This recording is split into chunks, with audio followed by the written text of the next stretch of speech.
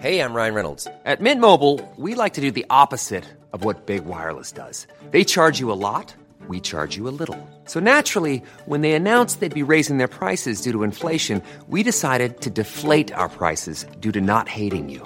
That's right. We're cutting the price of Mint Unlimited from $30 a month to just $15 a month. Give it a try at mintmobile.com/switch. $45 up front for 3 months plus taxes and fees. Promo rate for new customers for limited time. Unlimited more than 40 gigabytes per month. Slows full terms at mintmobile.com. When you make decisions for your company, you look for the no-brainers. If you have a lot of mailing to do, Stamps.com is the ultimate no-brainer. Use the Stamps.com mobile app to mail everything you need to keep your business running with up to 89% off USPS and UPS. Make the same no-brainer decision as over 1 million other businesses with Stamps.com. Use code PROGRAM for a special offer. That's Stamps.com, code PROGRAM.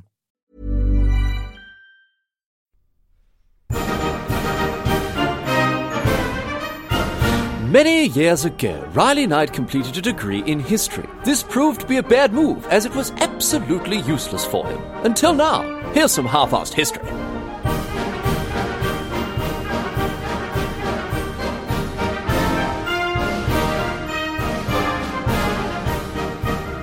What's going on, mate?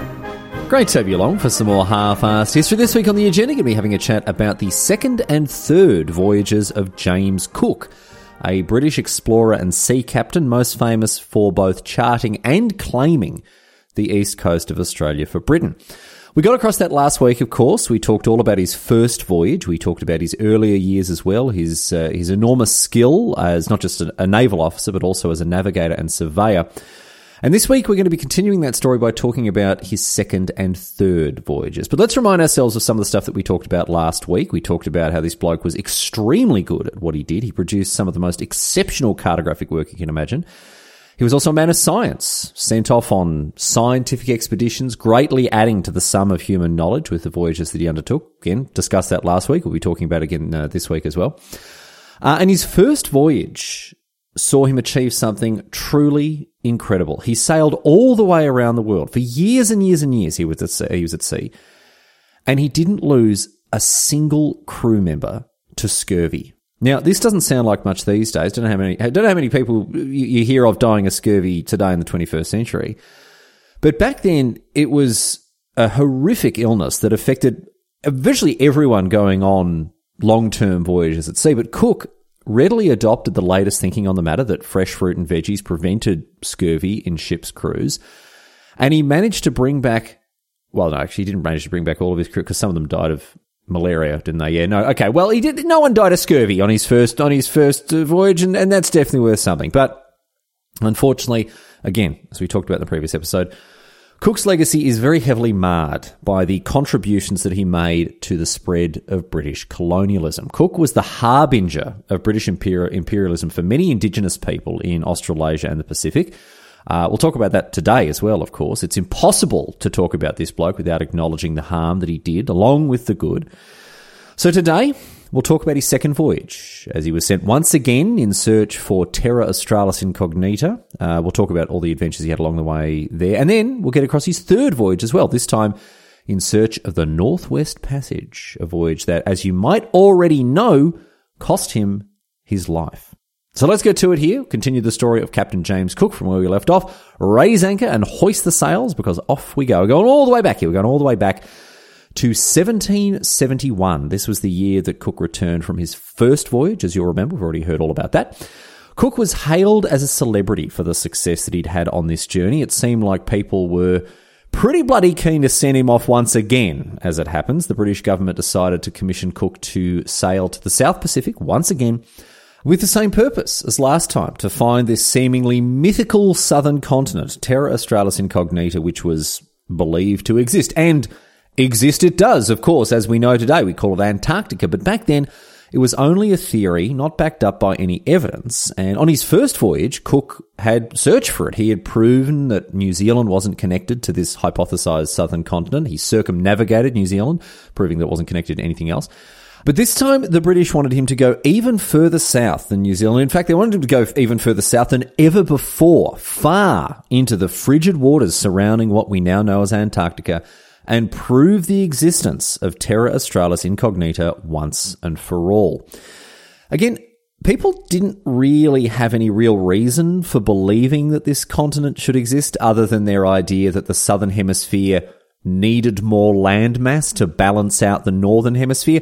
It's very annoying that Antarctica does exist and sort of proves them right on some level, because their theory is based on a shockingly bad scientific assumption. They were completely wrong about the balance bit. Only 32% of the Earth's landmass is in the southern hemisphere at the moment. Anyway, that number is slowly changing as all the continents shift and knock about. But look, whatever, it doesn't matter. The point is, it is slightly annoying that all of this shonky science about the Earth needing balance in the proportion of landmass in the southern hemisphere and the northern hemisphere, as wrong as that was, these people were still right about there being a great southern continent way, way far down south. Anyway, whatever. We can move on. The British were determined to find this landmass, despite not obviously being 100% sure it was going to be there. And so in 1772, they sent Cook off once again, still widely celebrated as a hero, as we talked about, fresh off a promotion to commander. His orders were to circumnavigate the world as far south as possible to find any parts of Terra Australis Incognita that might poke up far enough north for him to run into.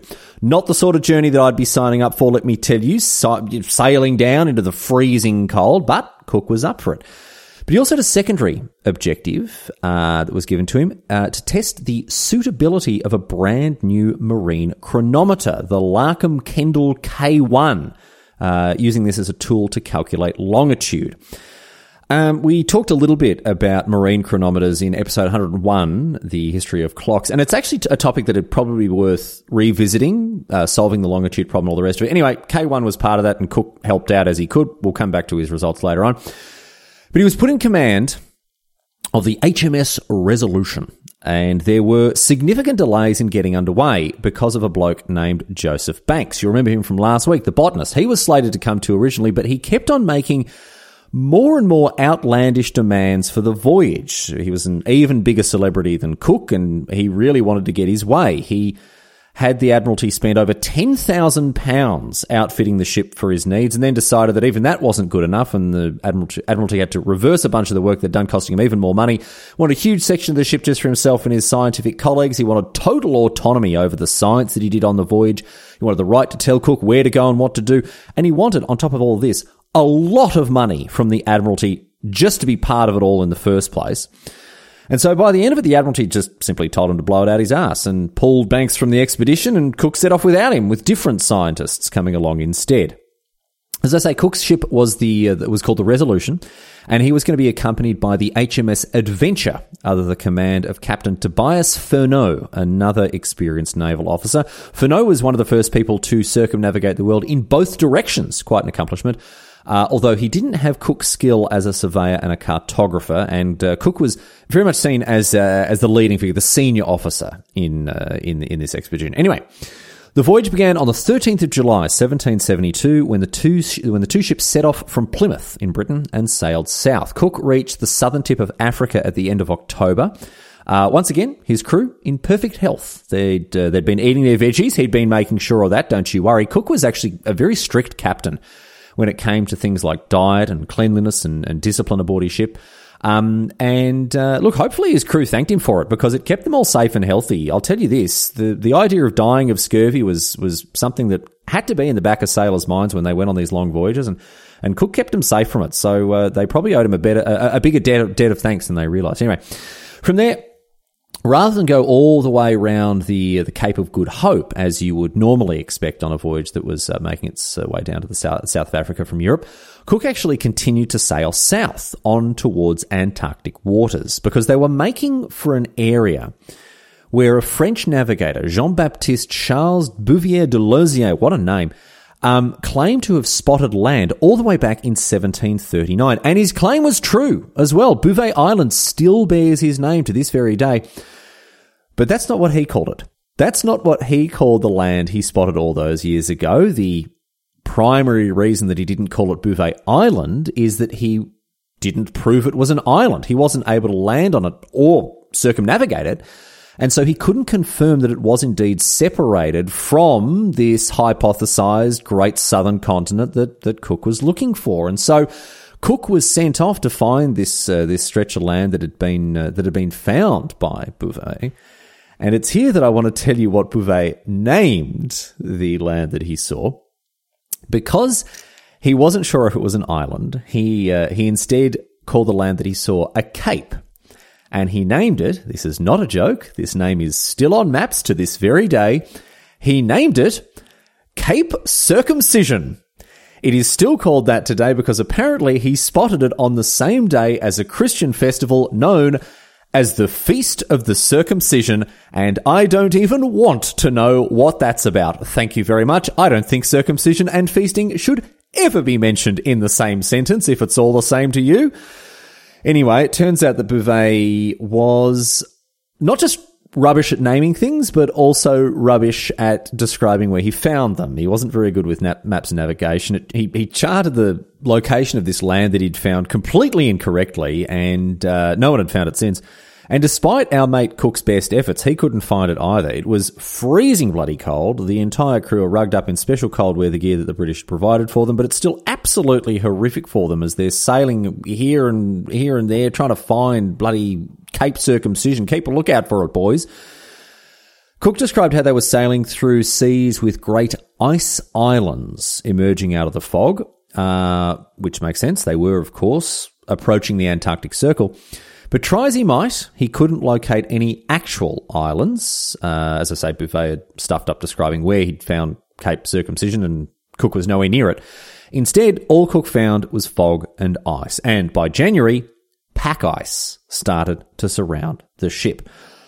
And to our northern hemispherical listeners here, you might be thinking, well, what's he bloody doing sailing in January? Of course he's going to end up surrounded by pack ice. But I will remind you, he is in the southern hemisphere. January is the middle of summer. This is when it's supposed to be at its hottest down here. So it's an awful situation all round because he's surrounded by pack ice in the middle of summer.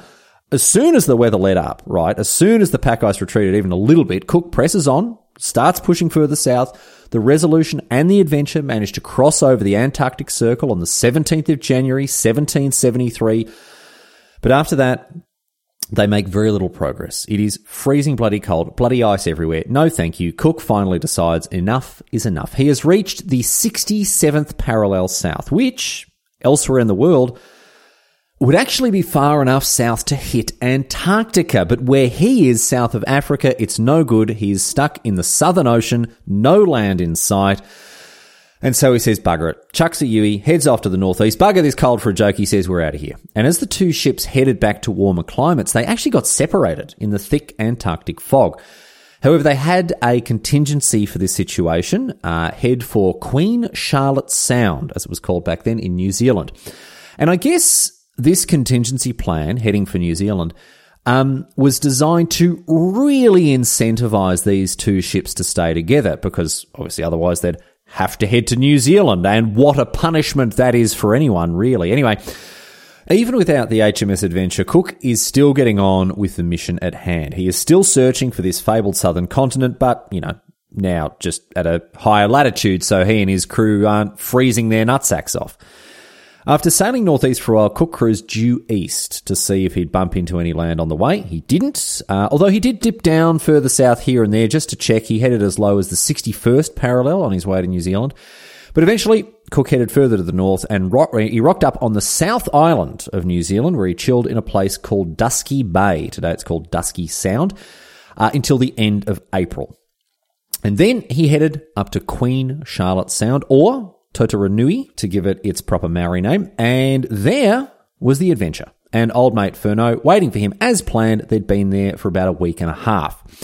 The ship set off together again, cruising around the Pacific, firstly to Tahiti, where a bloke named Omar boarded the Adventure and went on to become the second ever Pacific Islander to visit Europe. Remember his name because he's going to come up a little bit later on in the story, even if he's hanging out with Furneaux on the Adventure for the moment, but he'll come back a bit later on. Anyway, after Tahiti, the ship sailed toward the Friendly Isles, today known as Tonga, landed there for a bit, then headed back towards New Zealand. However, They were separated once again, this time by a storm on the 22nd of November 1773, and this time they did not manage to successfully rendezvous in Totaranui again.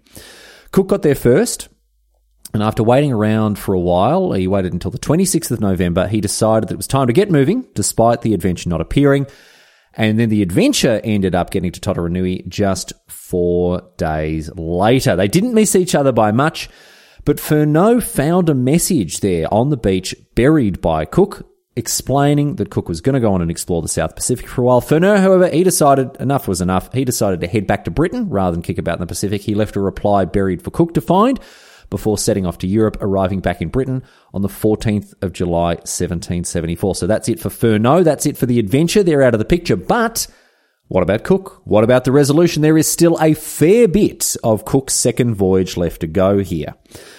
Cook decided to sweep across the Pacific once again at reasonably low latitudes, continuing the search for Terra Australis Incognita. By now it's summer again, of course, and so the conditions were, well, look, not pleasant, but maybe not as bad as they might have been otherwise. All these idiot egghead scientists that had proposed the existence of a southern continent, they suspected that it would come up a long way north, again because of the whole balance thing. And so Cook thankfully didn't have to go too far south when searching for it, but he did dip down once again here and there to some very low latitudes, as low as the 71st parallel south on the 30th of January 1774. But he couldn't go any further. The sea ice became rock solid at that point, and here's what's really funny about this whole situation, right? Cook was keen as hell to find this continent, to press on in the face of adversity, to do everything he humanly could to prove himself to history as a master explorer and navigator. But when he got stuck at the 71st parallel, here's what he wrote, right? I, who had ambition not only to go farther than anyone had been before, but as far as it was possible for man to go, was not sorry in meeting with this interruption. In other words, he was very bloody glad to get out of the harsh conditions of the Antarctic Circle and return to a temperate climate. But here's what's sad about the situation. Once again, Cook had had some very bad luck in being sent to the Pacific to explore, as there's plenty of Antarctica above the 71st parallel. It's just all south of the Indian Ocean, not the Pacific. So had he gone that far south in another part of the world, he would have bumped straight into Antarctica. But where he was sent to, the Pacific, Antarctica doesn't start until a little bit further south, and so Cook never managed to make it that far. Anyway, he did prove one thing. The southern continent was not as vast as first imagined. It didn't extend all that far north after all. So Cook, he chucked another Yui, he headed up north, and he headed, I'll tell you this, a long way north this time, almost all the way to the equator, in fact, as he headed back up, and then around west, back towards New Zealand. The Resolution stopped in at Easter Island, Tonga, Vanuatu, New Caledonia, and Norfolk Island before finally getting back to Queen Charlotte Sound, or Totaranui. And after hanging out there for a while, Cook decided to strike out for home, but across the Pacific, once again, to Cape Horn at the southern tip of the Americas, because once again, he was going to circumnavigate the globe. He wasn't going to go back the way that he'd come. But the voyage back to Britain this time, unremarkable. The Resolution made it across the Pacific, around Cape Horn, and into the South Atlantic, where Cook once again tried to find Cape Circumcision or Terra Australis Incognita, or just about bloody anything, mate. And he did have a bit of luck. He landed on an island that he named the Isle of Georgia, after King George II, still part of Britain today. It has a summer population of 32 people living on a research station. Never had an indigenous population because it is too bloody cold. And Cook also discovered a new archipelago of islands running north-south near the South Georgia Island. And he named this archipelago Sandwich Land. Sandwich Land, what a place to live. He actually named them after the Lord of Sandwich, who was the first Lord of the Admiralty at the time, not because, sandwiches growing on trees, but imagine living in Sandwich Land. Actually, no, don't, because the South Sandwich Islands, as they're known today, are absolutely horrible. Freezing cold, just like South Georgia, also still part of Britain today, but no one at all lives there. Too tiny, too cold, no thank you.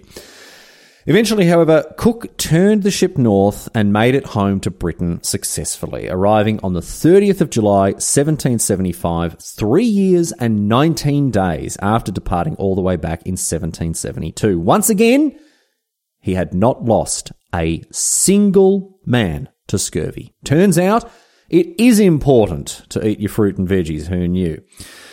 And once again, he was hailed as a hero, even more so this time, because on top of keeping his crew safe, he had done a terrific job of exploring and charting areas untouched by modern cartography.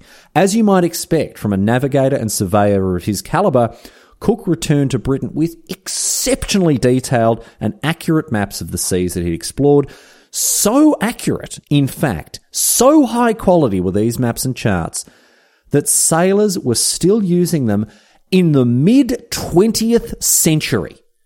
Cook really was absolutely incredible at what he did. He was so talented when it came to exploration, navigation, charting, mapping, and all the rest of it. And in addition to this, I'll mention very briefly, Cook had tested the K1 chronometer extensively, and he praised it mightily as a navigational tool, which led directly to marine chronometers being adopted in more and more ships everywhere.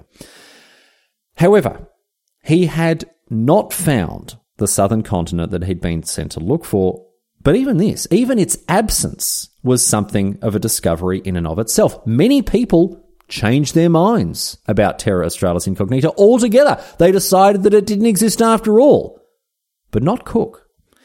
With remarkable prescience, Cook theorised that there is a tract of land near the pole, which is the source of most of the ice which is spread over this vast southern ocean. And he was right, of course. There is land to the extreme south of the globe, further south than he managed to go on his voyage. But after he came back empty-handed, so to speak, interest in the question of the southern continent more or less dried up, and people just kind of stopped looking for it for a while. Anyway, for these achievements on his second voyage, Cook was showered with adulation. Not only was he promoted by the Admiralty once again to captain, he was made a Fellow of the Royal Society. He was awarded its highest honour, the Copley Medal, for keeping his entire crew alive with his adoption of the latest scientific thinking on scurvy. He rubbed shoulders with the rich and famous. He was lauded in the British Parliament. He had a fancy portrait done. He just generally lived the high life as the closest thing that late 18th century Britain had to a rock star. However, there was a side to all this that Cook didn't like, because after his second voyage, he was actually forced into retirement by the British Admiralty. He was given a cushy posting, a firm handshake, and a big thank you, and that was that. For about 2 years, because it wasn't long at all before he was back to sea, but this time for a completely different reason than the last two voyages. Cool fact, a crocodile can't stick out its tongue. Also, you can get health insurance for a month or just under a year in some states. United Healthcare short-term insurance plans, underwritten by Golden Rule Insurance Company, offer flexible, budget-friendly coverage for you. Learn more at uh1.com. Ryan Reynolds here from Mint Mobile. With the price of just about everything going up during inflation, we thought we'd bring our prices down. So to help us, we brought in a reverse auctioneer, which is apparently a thing. Mint Mobile Unlimited Premium Wireless. How to get 30, 30, bit to get 30, bit to get 20, 20, 20, bit to get 20, 20, bit to get 15, 15, 15, 15, just $15 a month? Sold! Give it a try at mintmobile.com/switch. $45 up front for 3 months plus taxes and fees. Promo rate for new customers for limited time. Unlimited more than 40 gigabytes per month. Slows full terms at mintmobile.com. All the way back in 1745, the British Admiralty posted a huge cash reward for anyone who could discover the Northwest Passage. Even before this, explorers had sought a way to sail between the Atlantic and the Pacific Oceans by sailing up past the northern extremes of the Americas, but No one had ever managed it. In 1775, the British Admiralty renewed their search, and with a £20,000 prize up for grabs for anyone who could find the Northwest Passage, people started to get very interested indeed. Initially, the Admiralty were going to send a bloke named Charles Clerke to lead the latest Northwest Passage expedition, with Cook acting as a consultant during his retirement. But before long, they realised that they would be very foolish not to let Cook lead the expedition himself with Clerke under him. Cook was too skilled a captain and navigator, too experienced with long, arduous voyages of exploration to leave on the bench. And so Cook came out of retirement for one last job, except in this case he was actually very keen to. He's not even 50, plenty of life left in him, can't wait to put out to sea once again. However, little did he know he would never return to Britain ever again. This third expedition would be his last. Cook's third voyage set sail on the 12th of July, 1776. He was once again in command of HMS Resolution, while Clerke commanded another ship, HMS Discovery. Now, quite interestingly, aboard Cook's ship was a young fella named William Bligh, who you might remember from episodes 46 and 47, Mutiny on the Bounty, and episode 179, The Rum Rebellion, Get Across, and Bligh certainly crops up all over the place. He got around a fair bit in the late 18th century, it seems. Anyway, as such a famous bloke, everyone was very keen to know what Cook was up to with this voyage, and the public were actually told a bit of a lie as he set off. Remember that bloke Omai I mentioned before, the fellow that Cook and Furneaux had met in Tahiti? Well, the reason given publicly for Cook's voyage was that Omai wanted to head back home after a couple of years of living it up in Britain, hanging out with all the rich and famous aristocrats who found him absolutely delightful. Even met the king at one point, but he's had enough of this apparently, and he wants to head back to Tahiti. And so Cook, very generously, going to give him a lift. Cook was actually going to do this. This was something that was planned as part of his voyage.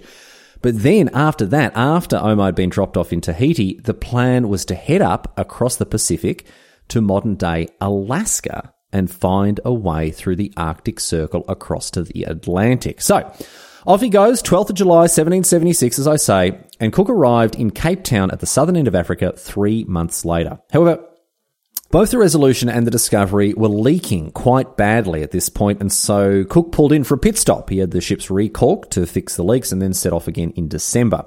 They made good time across the Indian Ocean thanks to strong westerly winds. They stopped in at Van Diemen's Land, or Tasmania, to reprovision the ships, and then continued on to New Zealand, pulling in once again at Queen Charlotte Sound, or Totaranui, on the 12th of February, 1777.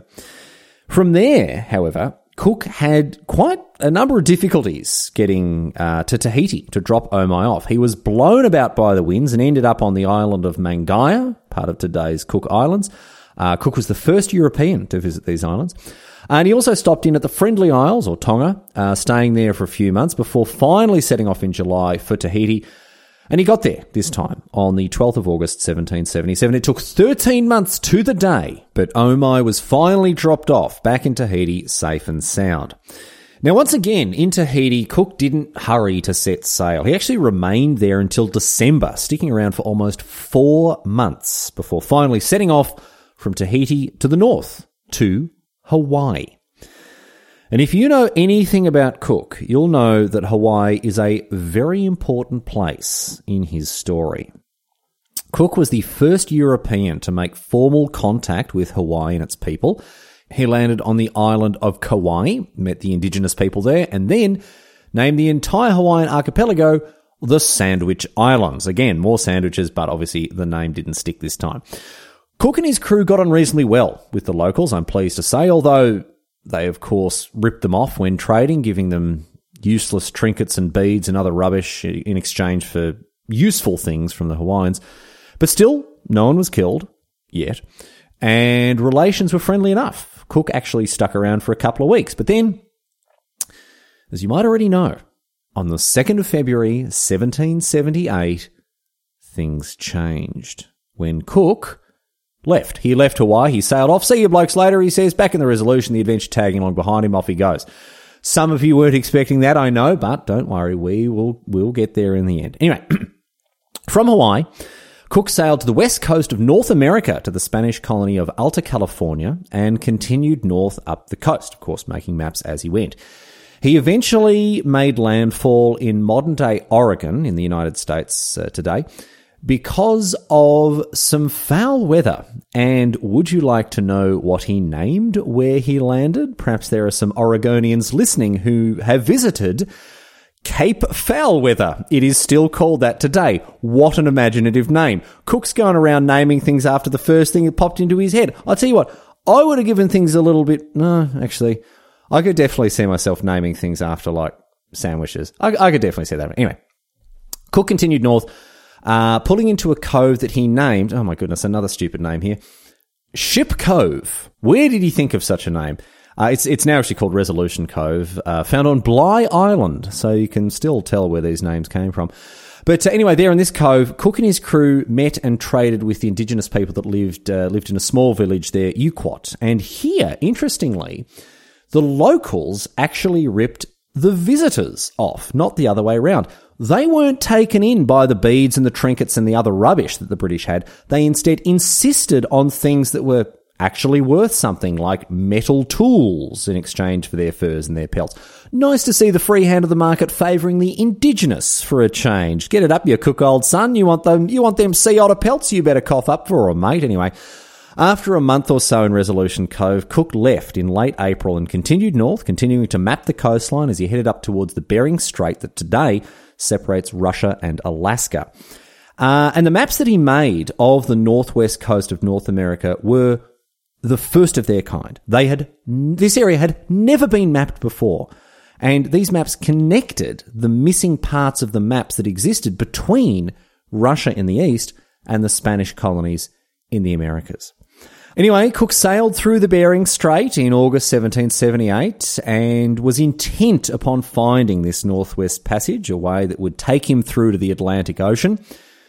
But of course, it was no good, and he was forced to turn back. After reaching the 70th parallel north, the way forward was blocked by sea ice. Cook sought alternative routes, zipping to the west to try to find a way through the ice, but it was no good. And as the Northern Hemisphere's summer was coming to an end, so too was any hope that the ice would recede. And so by the time we get to September, Cook admits defeat. Without having found the Northwest Passage, Cook decided to turn the ship around and sail back south towards Hawaii in September 1778. His search had come to naught. Well, in terms of the objective he'd been given, once again, he'd had a profound impact on the world in undertaking his third voyage, even if he didn't find the Northwest Passage. Just as with his first and second voyages, it was the other things he did, the other things that took place as part of these expeditions that went on to have such huge historical impacts, things like the maps he made and, of course, the interactions he had with local indigenous populations, which brings us very neatly to Cook's return to Hawaii after sailing south out of the Bering Sea. His timing was pretty good. He arrived back in Hawaii during the time of a festival for the god Lono, the Hawaiian god of fertility and agriculture. And the Hawaiians, as a result, were all in a pretty good mood. They're partying, having a great time, and they welcome Cook and all of his crew back very warmly. Now, there is a story about the Hawaiians deifying Cook, considering him an incarnation of their god Lono, but this is almost certainly untrue. In fact, it was probably made up by none other than William Bligh, who really doesn't seem to have made a single good decision in all the episodes we've talked about him. Anyway, even if he wasn't thought of as a god, Cook was still treated as a guest of honour by the Hawaiians, initially at least. But as time wore on, the Hawaiians were less and less keen on Cook doing things like harvesting wood from their burial grounds, for instance, or making false accusations of theft. When a small boat went missing, Clerk, the captain of the Discovery, he accused the Hawaiians of stealing it, and this did not go down well with the locals, especially when Clerk then found the boat thoroughly unstolen. Clerk had been extremely rude to the Hawaiians in making this accusation, and the wood thing hadn't gone down too well either. And then all these, on top of that, there's all the rip-offs that the British are doing while they're trading. So it was time to go. Everyone knew it. The British had worn out their welcome. Both sides were getting pretty bloody sick of each other. And so after a couple of weeks in Hawaii, the Resolution and the Discovery set sail and left Hawaii once again. Only to return 5 days later after sailing straight into a gale that was so strong it damaged the mast of the Resolution. No one was happy about this. The Hawaiians were sick of the British weren't getting on with the Hawaiians, and there is a lot of tension in the air as Cook's crew attempt to repair this broken mast. But then the Hawaiians decided to test their luck and see what would actually happen if they stole a boat or two from the British. They nicked 2 longboats quite openly, and Cook had to respond. There was a way that European explorers generally handled situations like this. This was the technique that they used to get indigenous peoples around the world to return stolen property. They took hostages. They would kidnap some of the locals and only release them when whatever had been stolen was returned. And Cook decided that he would kidnap, of all people, the ali'i nui of the island, the supreme monarch, Kalianuopu'u. And this, I don't need to tell you, proved to be a bad move, to say the very least. On the morning of the 14th of February 1779, Cook marched down to Kalani'opu'u's dwelling with a contingent of armed Marines. They woke the king and told him that he had to come with them. Kalani'opu'u went with them. They weren't threatening him at this stage, just urging him to come, and so he went along. But as more and more Hawaiians saw what was happening, a crowd began to follow Cook and Kalani'opu'u and the Marines. These Hawaiians were protesting. They were calling out for Kalani'opu'u to come back. And finally, when the king approached the ship, his wife, Kanakapolai, finally got through to him, shouting out that he was being kidnapped. Kalani'opu'u realised that he was indeed being abducted by Cook, that he didn't have the option to just turn around and march back to his people, and so he began to resist. He threw himself down on the sand, sat down on the beach, in full view of the, by now, thousands of Hawaiians who had gathered to see what was happening to their ali'i nui. Cook attempted to pull Kalani'opu'u to his feet, while the Marines raised their guns at the assembled crowd, but then 2 young chieftains sprang forward with Kanakapolai to try to get Kalani'opu'u away from Cook. Then, in fighting for control of Kalani'opu'u, Cook raised his sword and struck one of the young chieftains, Kana'ina, with the flat of his blade. And that, as they say, was that. Kana'ina smacked Cook across the head with his club, and then a bloke named Nua, Kalani'opu'u's personal attendant, drew a dagger. A dagger that Nua had traded off of Cook's crew on Cook's first visit to Hawaii, and stabbed Cook in the chest with it. Cook fell face first into the shallow water there on the shore as a full-on melee erupted on the beach between the Hawaiians and the British. 6 of the British were killed, as were a number of Hawaiians, I don't know exactly how many, as the British retreated back to the Resolution without Cook, who lay dead, face down in the surf, killed by a dagger that had been brought on his own ship all the way to the other side of the world just to be plunged into his chest. Cook's body was retrieved by the Hawaiians from the water and was given a full set of Hawaiian funeral rites before his bones were restored to his former crew, who were still anchored offshore repairing their damaged mast. And then Cook was laid to rest once again, once and for all, not just one funeral but 2 for him. He was given a burial at sea by the British sailors. And that was the end of Captain James Cook. Despite all the remarkable contributions he made to the world, with his masterful navigational skills and his mapping of uncharted regions and his enthusiastic dedication to scientific progress, he died as a consequence of his disrespect for the indigenous people of the lands that he visited. An all too fitting fate, many would say, for the vanguard of British imperialism throughout the Pacific. Just as he had been with his visit to Australia, Cook was the forerunner of British colonial expansion in Hawaii and other places throughout the Pacific. The world would never be the same. Cook's third expedition continued without him. Clerke took command, but he also died before he made it back to Britain. He died of tuberculosis. And instead, two men named John Gore and James King led the two ships all the way back to Britain along very well-established trade routes across the Indian Ocean and then up through the Atlantic before being blown so far off course that they actually landed in Orkney, islands to the north of Scotland rather than further south.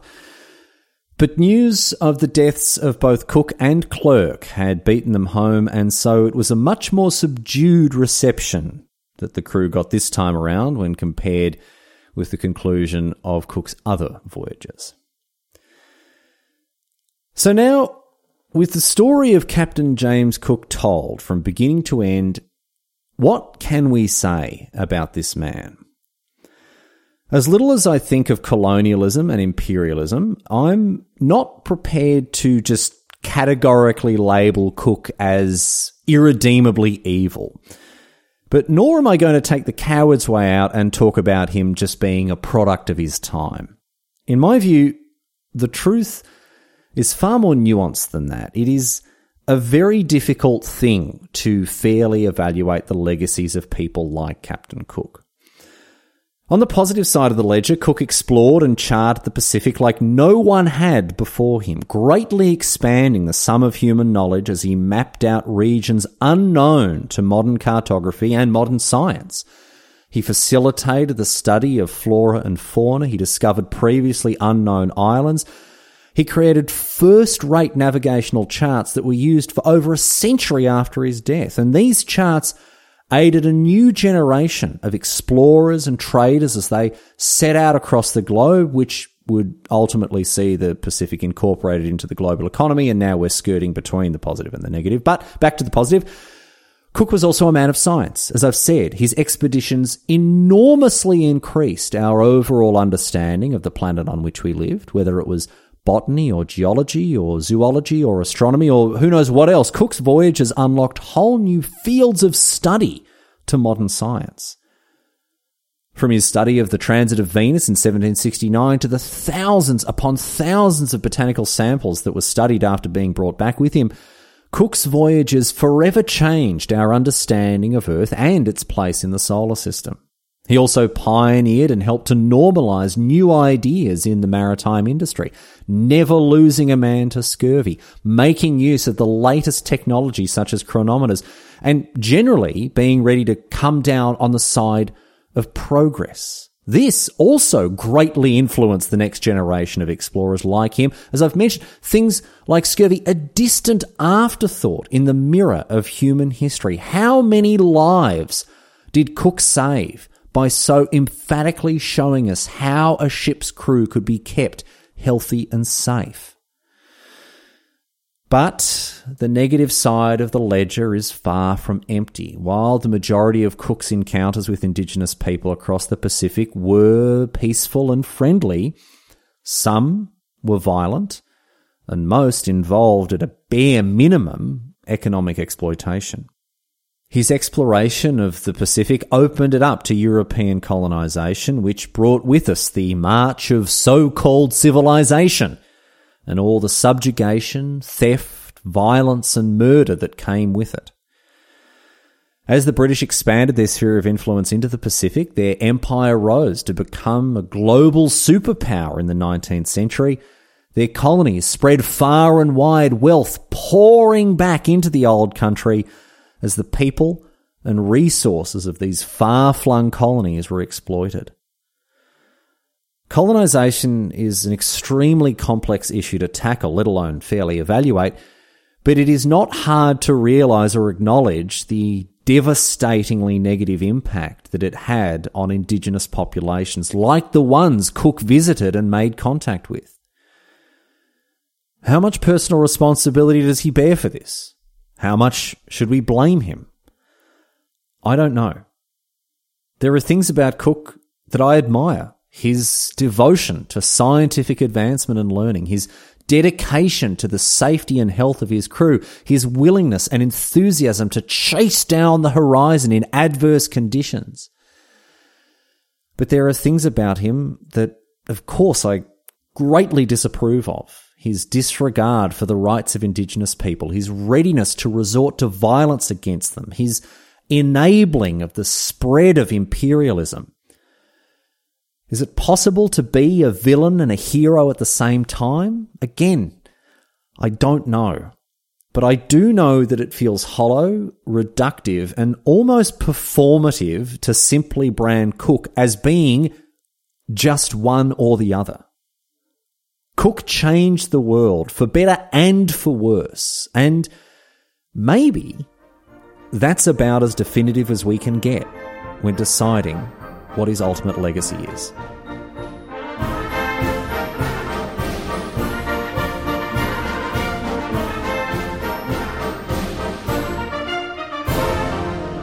But that's it. That's all she wrote today, sports fans. That is the story of Captain James Cook from Go to Woe, his first, second and third voyage, all gotten across, I suppose we could say. Thanks for listening to another episode of Half-Assed History. I want to remind you, of course, of all of the boring housekeeping stuff, such as the fact that the website, Half-Assed History, has everything you need to know about the show. You can find old episodes. Actually, no, it doesn't, does it? Because Quarter-Assed History isn't published there. It has almost everything you could possibly need about the show. It does have links to subscribe in places like Spotify and iTunes, where you can access Quarter-Assed History. But there also you'll find links to the merch shop if you want to support the show directly. And of course, the Patreon. Where would this podcast be without the patrons? Probably, I don't know, 200 episodes fewer, I imagine. Probably would have given up on it a long, long time ago were it not for the jingle in my pocket brought about by our fine, exalted patrons supporting me each and every week and being rewarded for it with all sorts of exclusive behind-the-scenes content, show notes, which are very useful as study guides, I will add, uncut episodes, which are not useful for anything other than if you really want to hear what it sounds like if I am burping a lot, and of course, early access to episodes as well, if that tickles your fancy, and, needless to say, ad-free listening. So thank you once again to all the patrons supporting the show, and thank you to all the people out there spreading the good word of Half-Assed History. You are, each and every one of you, deeply appreciated for proselytizing the good word of this silly Tin Pot History podcast. So thanks so much for doing it. Anyway, this week, of course, going to close out with a question posed on Reddit. We've talked a lot about the exploration of the Pacific and many of the archipelagos there within. And this one comes to us from Abu Ben Adam and asks a very important question about some of these archipelagos. Where, in relation to Polynesia, Melanesia, and Micronesia, is amnesia? And why did explorers keep forgetting to put it on their maps?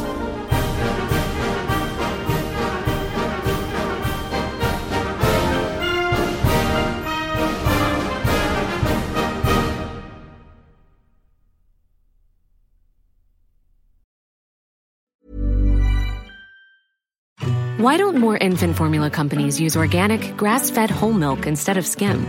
Why don't more infant formula companies use the latest breast milk science? Why don't more infant formula companies run their own clinical trials? Why don't more infant formula companies use more of the proteins found in breast milk? Why don't more infant formula companies have their own factories instead of outsourcing their manufacturing? We wondered the same thing. So we made ByHeart, a better formula for formula. Learn more at byheart.com.